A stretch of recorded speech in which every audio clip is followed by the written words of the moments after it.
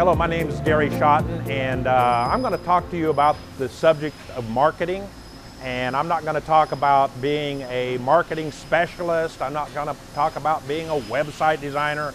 Those are technical skills that you can hire done. I hope to talk to this subject a little bit from the standpoint of an owner. How do you look at marketing? How do you get marketing done? And it's nice to think that you go to college and you take a marketing degree and you can apply all that. But to be frank about it, my experience is you can apply that if you're working for a large company, because they have a marketing budget and they have set aside $500,000 and they can do this in marketing, or $300,000 for that, and then you decide how to spend that. Well, unfortunately, when you have a small business, you don't have much of a marketing budget.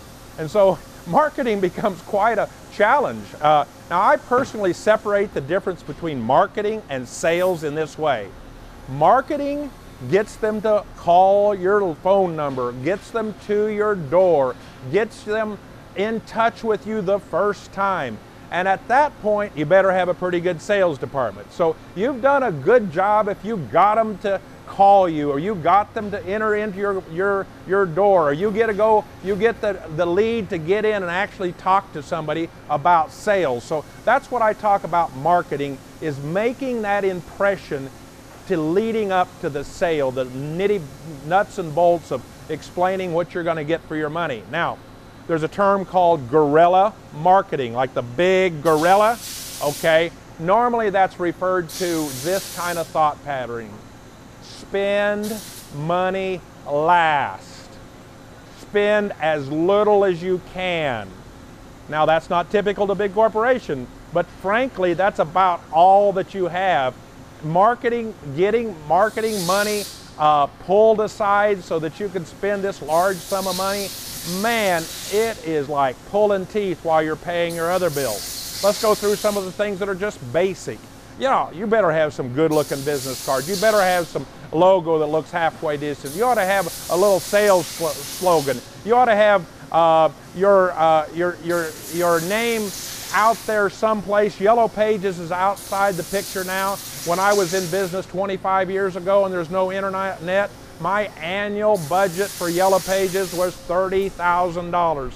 Almost a big chunk, 4 or 5% of my total revenue, $30,000. Well, thankfully, Yellow Pages has gone away pretty well, because now I look up on the internet. But that opens up an entire new realm that I won't even explore, because somebody that's good at marketing can take somebody else's product, never even make it, and resell it under a new name because they have a wonderful website. So marketing is just so dynamic, changing all the time, so diverse that you'll have to plug in here, and I do not believe you're going to agree with everything I have to say. Now, in my case, I had a moving and storage company. Real briefly, it was moving people. I used Yellow Pages. I had to get people to call me. I had some innovative ideas. I didn't have a lot of money, so I decided that they're going to have a tour looking at their houses, and I decided to go ahead and invite them over for dinner on Tuesday after the realtors had their show and after they did their tours. I paid them. The meal cost was around $1.50 for the best brisket meal you could have. I got those realtors to come into my business and see what I had. That was my best money. When I was going to market and I was going to go out to them, I would take them donuts, and I would make sure I even packaged the donuts. Rather than 2 dozen in a box, I would get a half dozen. Hey, I'd say I want 2 dozen donuts, but I want in a half dozen boxes. So I would go around to those realtors and make sure they knew, hey, at least think of me, at least think of me, at least think of me. I had people that when my salesman went out, I got this idea. I said, hey, every time somebody moves, I want to have the signal that tells me. Now, all these are low budget things. And I would see realtor signs in the yard, and I'd say, you know, that's the biggest sign I could possibly tell. It says realtor house for sale, but for me it said, I'm moving, I'm going to move. It may be 2 weeks, it may be 6 weeks, it may be 10 weeks, it may be 2 years, but I'd put them in my database and I'd start calling them. It was just time, and I'd say, hey, I noticed your house is for sale. Could I help you move? And I would give them my marketing pitch. I spent very little money. When that worked good, I required that of my salespeople. Say, hey, you've got to generate half of your own leads. I will match you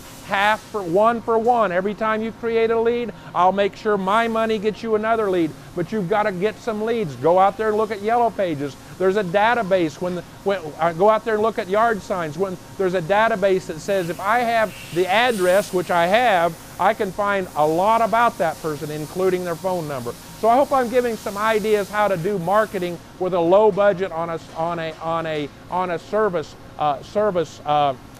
industry like that. Now, I was talking to somebody and they asked me, hey, how do I increase sales?